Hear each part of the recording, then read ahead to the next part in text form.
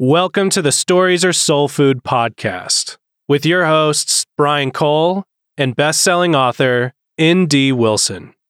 This audio is brought to you by Cannonball Books and Great Homeschool Conventions.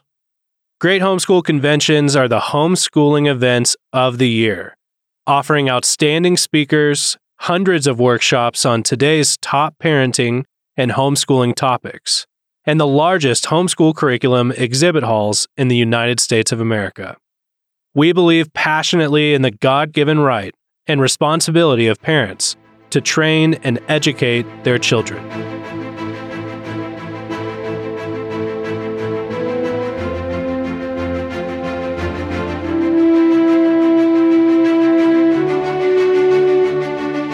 The Stories Are Soul Food podcast inaugural episode. I am Brian Cole, editor of Cannonball Books, and I'm N.D. Wilson, writer of books and reader of the occasional book. Yeah. Well, Stories Are Soul Food is kind of a weird title for a podcast, and you came up with the phrase. I did. Or I remembered it from somewhere where I read it without remembering the attribution. But I think that I think I came up with the phrase. I think I originated Stories Are Soul Food a number of years ago at a talk, and then I used it again in Death by Living, and have used it many times since. But the broad concept is just that souls need food. Imaginations need food, especially young ones. And what is that food? It's obviously a number of different things, I'd assume, but... Well, I think that any human and any child is going to eat. And they're going to eat with their imaginations as well as with their bodies, or they're going to cease to be. So if you don't feed your kids, they stop being your children. They stop being, period. But the same thing exists with their imaginations, with their souls. You have to tell them stories. If you don't, someone will. They're going to feed somewhere. If you don't feed your kids, obviously you lose them. Yeah. So a number of things can happen if you don't feed your children stories. If you don't actually help lead them on that journey, if you don't get their feet on the right paths in the right directions, they're going to consume whatever they find. And especially in private education or in homeschooling, heavily in homeschooling, you have kids who start to read a lot because they don't have the same kind of cultural busyness that exists in a normal school setting. And that's got upsides and downsides.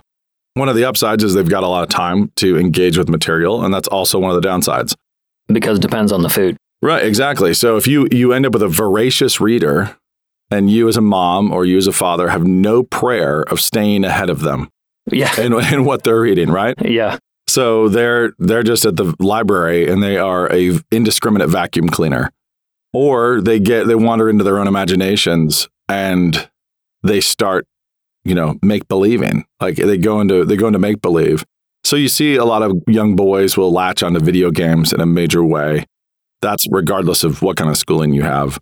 They're looking for food. They're looking for food that challenges their imaginations and shapes and molds their imaginations. So you see them all as vacuum cleaners. Their souls, their imaginations are these vacuums. Nature abhors a vacuum, and so they will be filled. My oldest is 7, and I'm already seeing this problem. And the idea of, I think people are very positive about libraries, but the idea of turning my son loose in a library is a terrifying one. Yeah, no, we've actually, because of the nature of our family, we've had more issues with books than with music, movies, TV shows. My kids aren't on social media. I actually gave them, a number of years ago, I gave them the gift where I said, my present to you as a father is that you will have no social media presence of any kind ever until you're 18. And may we all do likewise. This is my gift to you because you are a fool. You're young. You're young and you're immature, and you should be free to actually make mistakes and learn things without having it be permanently on the public record for all time. Also, the nature of the chemical hit that comes from likes, the envy that it fuels, and the way that little magnifying glass on Instagram feeds your imagination. Every single Instagram feed is a story, is a narrative, and it's telling your kids stories. Everything on Facebook's telling stories. Most of it fake, as we all know. But if you're young and you're sitting here feeding on these images of the lives of other people, what does that actually do for you in your life? And the answer is nothing good at all ever. So, and that's been our approach in our home. I now have an 18-year-old. He has a Facebook page, which he used to sell sweatshirts. So that was his first toe dip into the world of social media. He's got two sisters right behind him who are 17 and 16, voracious readers and writers. And so we've run into more grit, more grime, more instances of things that snuck into the home that we have to address and deal with in novel-length fiction than in anything else. Yeah, okay, that's what I wanted to go back to, because it seems like most people, they love to say, oh, movies are so influential. Why do you think it's books that have brought up? Yeah, so movies can be wildly destructive and wildly constructive, but books get into your bones in a different way. Yeah. And if you think about, or if I think about what my birthday was like 3 years ago, like, okay, so 3 years back on my birthday, I did what when I woke up? It's like, I have no idea. None. Zero idea. And that was actually pretty recent.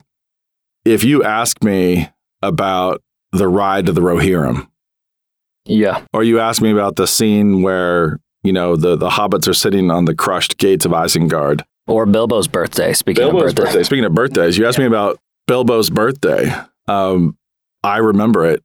I remember, vividly. Proudfoot's on the table, like that. Yeah, I remember the scene visibly. He gets up, he does the awkward speech, he vanishes. Yeah. It's like, we're under the giant tree. It's like we got the tables, he's giving gifts. We got the fireworks that look like a dragon. Yeah.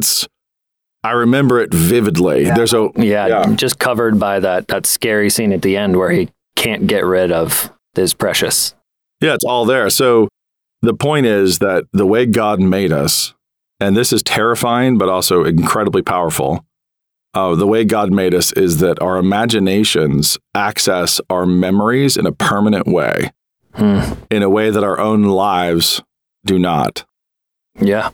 So there's a way that storytelling and fiction gets into you and touches you in parts of your mind and your soul, in your imagination, in ways that are permanent. It's like there's wet concrete in there, and it gets to it. Stories get all the way in. So when you have pictured things, when you have imagined things, when you have been there with your imagination, accessing it with your imagination, you're far more likely to remember that on your deathbed than you are to remember your wedding day. Yeah. I mean, it's true. Your wedding day is a blur and a fog because there's so much going on, and you have these glimpses, like, I remember this part and I remember that part. But man, I could walk through the scene with the Balrog in, when we're down in Moria. I can do Helm's Deep. And I haven't read Tolkien in some time. But I read him a lot in the 5th grade. Imagination shaping, right? So there's a long tail for these books that kids are reading in 5th grade. It's the kind of thing you return to, and it shapes how you think. Yep. Yeah, and in that way, I guess it shapes what you want. It's more than how you think. It shapes your loves, your loyalties, your instinctive loves, your instinctive loyalties, your affections, your desires, the kind of thing you yearn for, the kind of character you yearn to be. Yeah, is shaped by stories which access those desires in your heart, in a real way, access your heart when you're very young. Yeah, it reminds me, there's that meal that'll take you back to your grandparents. Yep. And books do that so much more quickly just because you read so much more than you eat. Or maybe just the books, each one of them packs that much more of a punch. Mm-hmm. And so the thing is, if we think of them as meals, which I do, especially when I'm writing, I have to think of myself as cooking for a crowd. I'm trying to put wholesome food on the table, hopefully for millions of people. And I am not trying to save the world. And a lot of Christian authors can get stuck in this rut of like, I must stand against the darkness alone and I will save the world. Okay, great. Do that. I'm all for you doing that, but don't think of it that way. Okay, so you're not really a gourmet chef then. You don't think of yourself as a gourmet chef. Not at all. I am a short order cook. I am, and I can't be disappointed in a novel that I put into the world that did not change the world. Mm-hmm. Because I am trying to hand out cool drinks of water. I'm trying to serve up wholesome food. that will help people along the way, along their own journeys. And so hopefully, I had a good friend who was not a believer, working in publishing. I met him in his 40s, and I asked him how he got into publishing in New York. And he said, well, when I was 6, I got The Lion, the Witch, and the Wardrobe for Christmas. Whoa. And I have been chasing that feeling ever since. And like, he'd been trying to pursue that. You want to talk about something that really like touched him. Later on in his 40s, all of his life choices were shaped still by that. So as he got married, as he had kids, as he did the things he did, he was trying to accomplish, he's trying to get that feeling. And so it was like that book had done some phenomenal pre-evangelism, on this guy. He was from a broken home, he had no kind of experience with the gospel, and yet this was there. And we became friends because he saw that in my writing. Mm-hmm. And it was intangible for him and he couldn't get to it. But he said, you have the same aroma, that Lewis has. So what is this coming from? Where is it coming from? And let's talk. And so we became good friends and had a lot of conversations that peeled back the skin and really showed the bones of where Lewis and I were both coming from and where that aroma was originating. So it's basically when you read a story and when you read a story as a kid, and when a story is read to you as a child, this works as an adult too, but especially as a child, it gets into you the way food does. The difference is it has a permanence. A meal has a permanence when it's consumed by the imagination. Yeah. And not all of them stick in the same way, but I can pick up a book and look at it and say, man, I know I read this and I know this was a big deal to me in the 6th grade. But if I start reading it again, things come back in waves. Yeah, for sure. So I might think I don't remember it, but once I get in there, it reawakens a lot of the same things. So as parents, when we're approaching that sort of reading decision, I think a lot of people, when we're approaching a reading decision, we think that, all of a sudden I need to pick the book that's going to make my child love good things. Right. And that's kind of a silly approach, you're saying. Yeah. I mean, it can be great when your child does not love good things. You need to be thinking about how do I get them to love good things? But you also need to be thinking about, or actually, I hear it the most, how do I get my kid to love reading? Right? Yeah. Yep. I love reading. And it's like, okay, well, that's a good thing. But if they're gonna read trash, it'd be better if they didn't love reading. Yeah. It's like the love of reading is not a positive good unto itself, which is a weird thing for an author to say. But it's not. Like, it depends on what your taste is. It's like, I love drinking. Well, what do you love to drink? Right. It's like, is that necessarily a positive thing that you simply love to drink stuff, any stuff? Like, no, it's not. Right. So are we reading stories that are flattering or leaning into the certain tendencies that are not good for you, or stories that are offering you so that when you run into a certain character in life, you know how to contextualize them? Or, this is a Long John Silver character. He looks friendly, but is going to run off with the treasure at the end. Are you reading stories and are you giving your children stories that reinforce all that is true, good, and beautiful, that honor the honorable and damn the damnable? Are you reading stories with your kids that align their loyalties and fuel them and feed them and touch them in ways that, God designed, things that are really essential and important to them in childhood? Then it will strengthen them. Ultimately, the question is, will this make the bones of their imaginations stronger or weaker? Because if it's weaker, then you're going to fuel resentment. You're going to fuel envy. You're going to fuel discontentment. You're going to have kids who look at their life, look at their family, look at their location, and they're like depressed about it. You can give a kid a book in a way that will make them hate their life, and hate the place in the world that God has placed them. And that's horrible. That's really, really destructive. So like, what sort of book do you think would be doing that? Pure escapism. Oh, gotcha. Like straight up escapism is an example of that, where I'm going to treat you as if your world sucks, your life is boring, and I'm going to tell you this amazing tale that makes you wish you were someone else, somewhere else in a different family. Yeah. That this world, this world is so much more potently magical than any author's ever made up. And we can lie to kids very, very easily simply by having an animal talk. And that's great in Narnia, but you can use Narnia in a way that causes kids to fail to see their own journeys, their own stories, their own place in God's story. As opposed to them finishing a good meal and coming back to real life, a good imaginative meal, fueled. Right. Fueled and improved, loving the right things and hating the right things. Yeah, where do I find the bad guy in my life? Where do I find the encouragement? Yeah. Yeah. One of the most important things in Narnia is the existence of characters like Edmund. Are you Edmund? Right. Eustace, Clarence, Scrub. Yeah. Like, how does Lewis take those characters and rip the dragon skin off, take Edmund through this transition of restoration, an actual blood sacrifice? It's not just the fact that we're reenacting a type of the gospel. It's the existence of Edmund as a character, and the number of Edmunds who've read those books is vast. Millions and millions of Edmunds have read those books and should have read those books, and hopefully were a little derailed off of their Edmund track. Yeah, all my sons, that's the thing. They see when they screw up that they are doing the same thing that Eustace has done. Yeah, and stories give you, as parents, amazing handles for that. You are being like fill in the blank. Yeah.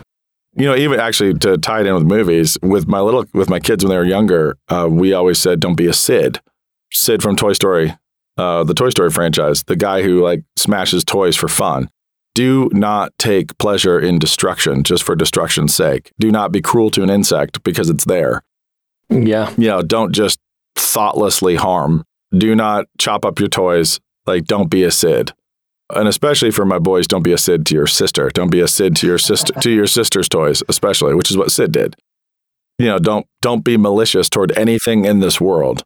And so referring to Sid and don't be one, stop being a Sid is really, really useful. There's this category in their head. Instead of you having to say, so some people in this world take pleasure from malice, and trying to explain it to a small child, there's a narrative handle. Don't be an Edmund. Don't be a Eustace. Don't be a Sid. Right. Propositional content that is that much harder to apply. Be more like Trumpkin is a great thing. This is incidentally, Harry Potter has got some great things about it, and I'm very grateful to the franchise for a lot of reasons, but this is one of those places where it breaks down. People can be concerned about the magic. I'm less concerned about the magic. That's problematic philosophically, but it's a skin deep kind of problem. The bigger issue is Harry Potter hits the hat trick of wish fulfillment, of escapist, resentful wish fulfillment. Yeah. He gets to be mistreated and he's a victim.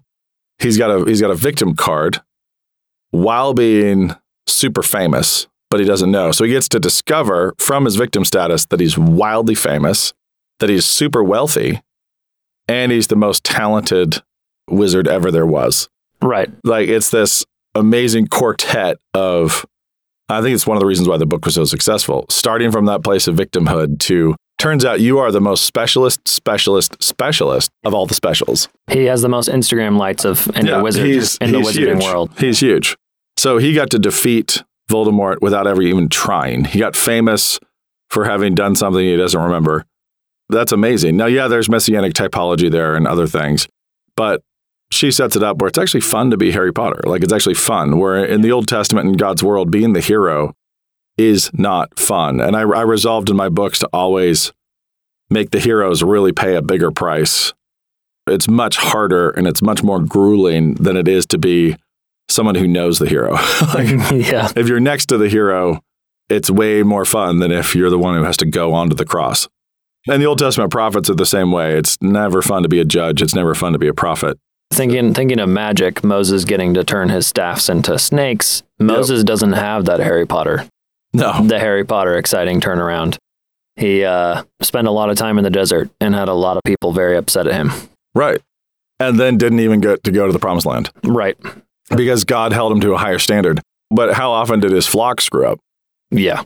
Over and over and over again. Yeah. But he's held to a different standard because he's the one with the authority of God there.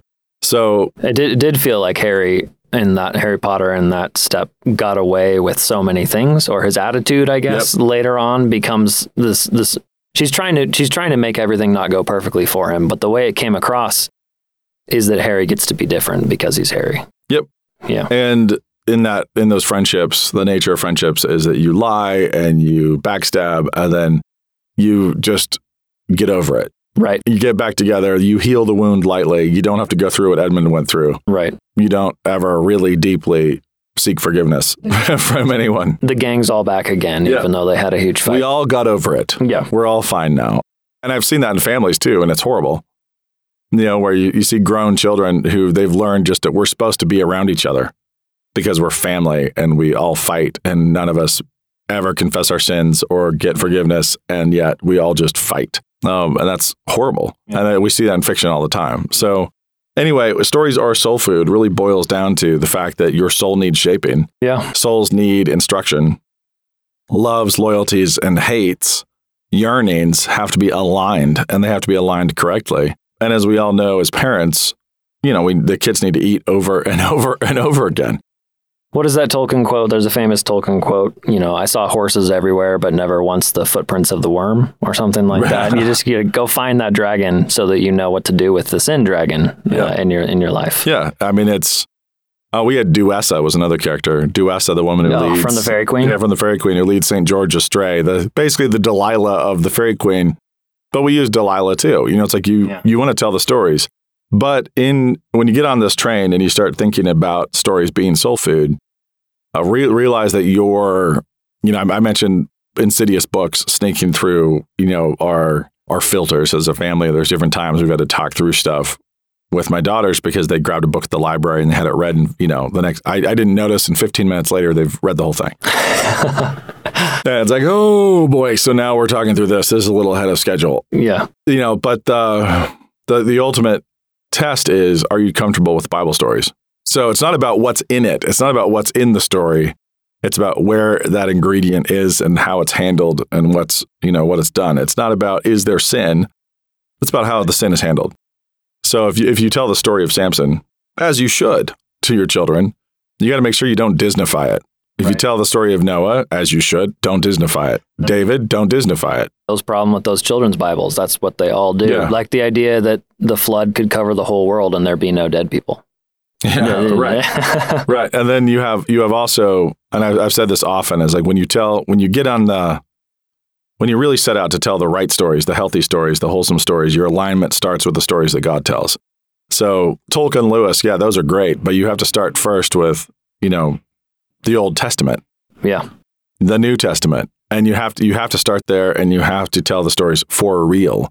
So you do not tell your kids Bible stories with vegetables and have that be like the thing that makes you think, yep, we did it. We covered the Bible stories.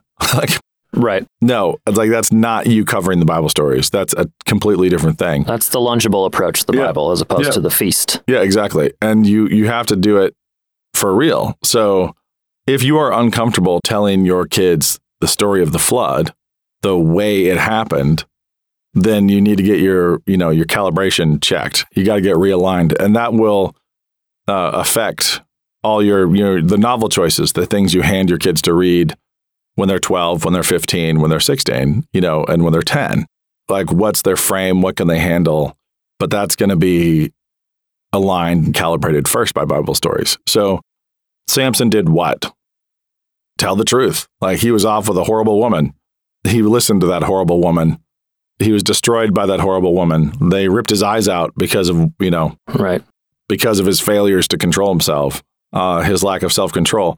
But don't end in despair. Don't end with his giant death. Like, tell the story correctly. Read it correctly. Read it fully and tell it correctly. He killed more Philistines in his death than he did in his entire life. That's important. And then I always ended with my kids. I would always ask him if Samson's blind now. Is he still blind? Finish the story. Yeah. The story doesn't end at the grave. And the answer, no, he has eyes. He has new eyes. Yeah, he's mentioned in Hebrews 11, right? Yep. Samson is up there as one of the great clouds of witnesses. So if you're trying to be strong, holding yourself up against Samson, there are many, many people you could do worse. It's hard to do better. He is the strong man. Yeah, he made the Hall of Fame in Hebrews. So, it's don't be too judgy here, but tell the truth. Yeah. But finish with the resurrection. The story continues.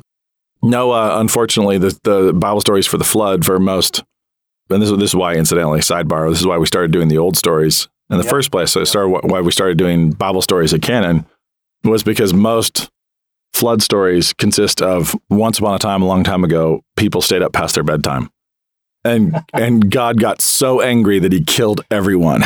Right. Totally justified. Yeah. And so if you try to Disneyfy the story, what you end up doing is telling a lie about God. Yeah. So when you tell your children that God destroyed the entire earth, you better make sure that to your children, it feels justified. Right.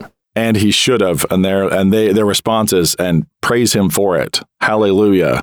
I'm so glad he did. Mass destruction, giants. That was important. Yeah. It was right, and it was good, and it was holy for him to have done that. It was not God, the great overreactor in the sky. And unfortunately, that's how we frame the story. So when we try to make it PG, we lie about God. And we do that over and over and over again. So yeah, I think there's that sense in which we try to, when we're telling stories, we need to make sure we don't shy away from hearty food that has both the bad stuff in it. Stuff that requires chewing. Yeah. Yeah. It's not just baby food. Baby food blended up and shoved into their fat faces with a weird long spoon. Yeah. You have to actually tell them the truth. And if you do tell them the truth and you tell them the whole truth around these stories, it doesn't mean getting graphic. It doesn't mean scarring them with the knowledge of good and evil before they're ready, but it does mean actually like making sure that you've told the truth about the darkness. Right. This idea that as an adult, we don't have to deal with that thing. Of course, adults will have to deal with it. So you should be training kids in the playground of the stories as soul food, training them how to deal with those things when they come across them. Absolutely. So starting in the Old Testament is kind of the most important place. And I actually think the most important place, because it's the foundation that brings us the New Testament. It's the context in which all those stories happen, in which the Messiah comes. So into what world did the Messiah arrive? Yeah. And don't tell a lie. Like, don't lie about how bleak and dark and awful and long that wait was. That was a long, bleak, awful, dark wait. And we're reading through Genesis out loud, and it's the first time that I've done that to 7 and 5 and 3 and 1. And, I'm looking ahead to some of those chapters thinking, well, oh boy, God put it here. So, how are we going to talk about these things, so. Yep. And we're going to get through it. So trusting those stories. And then as you move from there into fiction, it really should affect your choices. So get that bedrock down. And then you're thinking like, what stands on this bedrock well? And it's not Twilight. Yeah, it's like a chef who can taste a page and realize this is trash. Yeah. So you don't have to then eat the whole thing. Yep. Yeah. I think you've talked before about how Christians shouldn't be the sort of person to just open any book or go into any theater and just kind of settle down and go, "Oh, I love it." That's not really our attitude. What we've talked about it, but what is our attitude when we approach a new book or something we just grab off the shelf at the local library? Or how does one go about culturing your palate, I guess? I don't know if that's the right word. So if you, we understand this when it comes to other things, but if somebody told you, I love food, I love all food, and you said, well, I've got this really crappy TV dinner that's been frozen in the freezer for 3 years, and they're like, hit me, I love it. As long as I'm eating, as long as I'm putting stuff in my mouth, I'm happy. We all know to be deeply concerned. Yeah. And if somebody says, I love wine, and you say, oh yeah? Like what kind? All wine. Anything red. Anything pink, red, green, white. I love it. I love all wine. You immediately think, let's call your pastor. This is a problem. That's not a good thing. Yeah, but if somebody says, I love reading, we don't, like those alarms don't go off. I mean, we don't wait and say, reading what? And before we pass judgment. Like we don't wait to see. So as we try to develop palates, you have to realize that it's going to ruin a lot of stuff for you. Nope. And so the reason why parents and readers don't do this a lot is because it takes the buzz away, because you have to stop being an alcoholic and you have to start actually being a connoisseur. You have to actually start tasting and seeing, then passing judgment on stuff. So if you're just, I love reading, my kids will engulf any stories ever, that's a problem. You have to train them to throw a book away. You have to train them to stop reading, show them where the breaks are, teach them how to throw a book across a room, and also to say why. As they're reading, they have to be thinking to themselves, what is this saying? What is this doing to me? What is this food doing to my imagination? Where is it taking me? And is it true, good, and beautiful? And if not, spit it out. Stop now. I love it. I think looking ahead at some of the episodes we have planned, I think that's where we're going to go. We'll do some spitting out. We'll do some spitting, and of course a lot of enjoying at the same time too. So it is, and the other thing is it's not all about craft. Craft is important, but the actual substance of stories is more than just proficiency with prose. There's some really wholesome, great things out there that are not super sophisticated in the craft. And that's completely fine. I've told a lot of aspiring writers that I've worked with, if you walked into some glorious cathedral, just the architecture is amazing. And there's this little choir of mistreated boys in lace collars singing beautifully with a predator conducting. Yikes. And no one in this cathedral believes a thing. They're all about on the what other, they're doing. Yeah, they're all on the other team. If you talk to the bishop who sits there, he says, "Oh, I think Jesus may or may not have been a myth, and it doesn't matter." Yeah. They're in total goo land. Then you go to a little country church that's the foundation slipping, and the church is cockeyed, and the piano's out of tune. Yeah. And some old dude hammering out Amazing Grace. Yeah. But doing it faithfully. Which one's more beautiful? Which one is more wholesome? And the same thing applies to stories. Like, we know that if the soul's not there, if there's all the craft in the world, there's all the technical ability in the world, but the heart is missing, the heart is wrong, the soul is wrong, it's a stench. God hates it. And ultimately, as we try to go on this journey of finding the right reads for our kids, reading books aloud with them, handing them books to read, ultimately the question that we're trying to train them to ask themselves as they age is always going to boil down to, does God like it? Does God like this book, or does he not? Yeah, it could take you the longest time in the world to build something. And if you're building the Tower of Babel, that's bad. Yes. But if you're building Noah's Ark, great. Takes you 100 years, great stuff. Yeah. So, it all boils down to getting your kids to know their Father in heaven and know him well enough to know his taste, and to follow his taste, to pursue his taste, to pursue what he loves, and to not pursue what he hates. What an exciting challenge, I think. And there's not enough books in the world, frankly. There's just not. Right. Yeah. So we do also, I'll say there's one other thing that we'll address at different points in this podcast, but it's easy, and this is not always bad, but it's easy to feed your kids fluff that's not dangerous. So it's not nourishing, but it's also not dangerous. Right. And if that becomes their primary staple, that's also failure. You're like, listen, I looked at this book, and this book has got nothing really going for it, but there's nothing against it either. So here, have it. Yep. You're feeding your kids cheese puffs. Yeah, for my 7-year-old, nonstop Hardy Boys would be not challenging him. A few. But you're not worried. Right. So it's easy as a parent to be like, oh, he's reading Hardy Boys, I'm not worried. Right. It's not an invasion. And while that is true, and that is fine, and you should look at him and say, oh, he's eating chips again. Yeah. Like, if your kid is eating chips all day, every day, it's like, man, we should maybe find some proteins. But it's, this is what it is. It's a real heavy task. And so there's plenty of times for your kids to eat Doritos. That's fine. Narratively speaking, like this book is a Dorito is not horrible, as opposed to this book is poison. But it's easy for parents to slip into the rut of just looking for non-threatening stories that won't damage, as opposed to stories that will inspire and build and strengthen. Right. That's great. So there we go. Are we done? We have anything else to cover here in this first episode of Stories Are Soul Food? The title episode. That's it. Stories Are Soul Food. Hopefully we will pump out many, many more of these. That's good. Very fun. Cheers. Next week.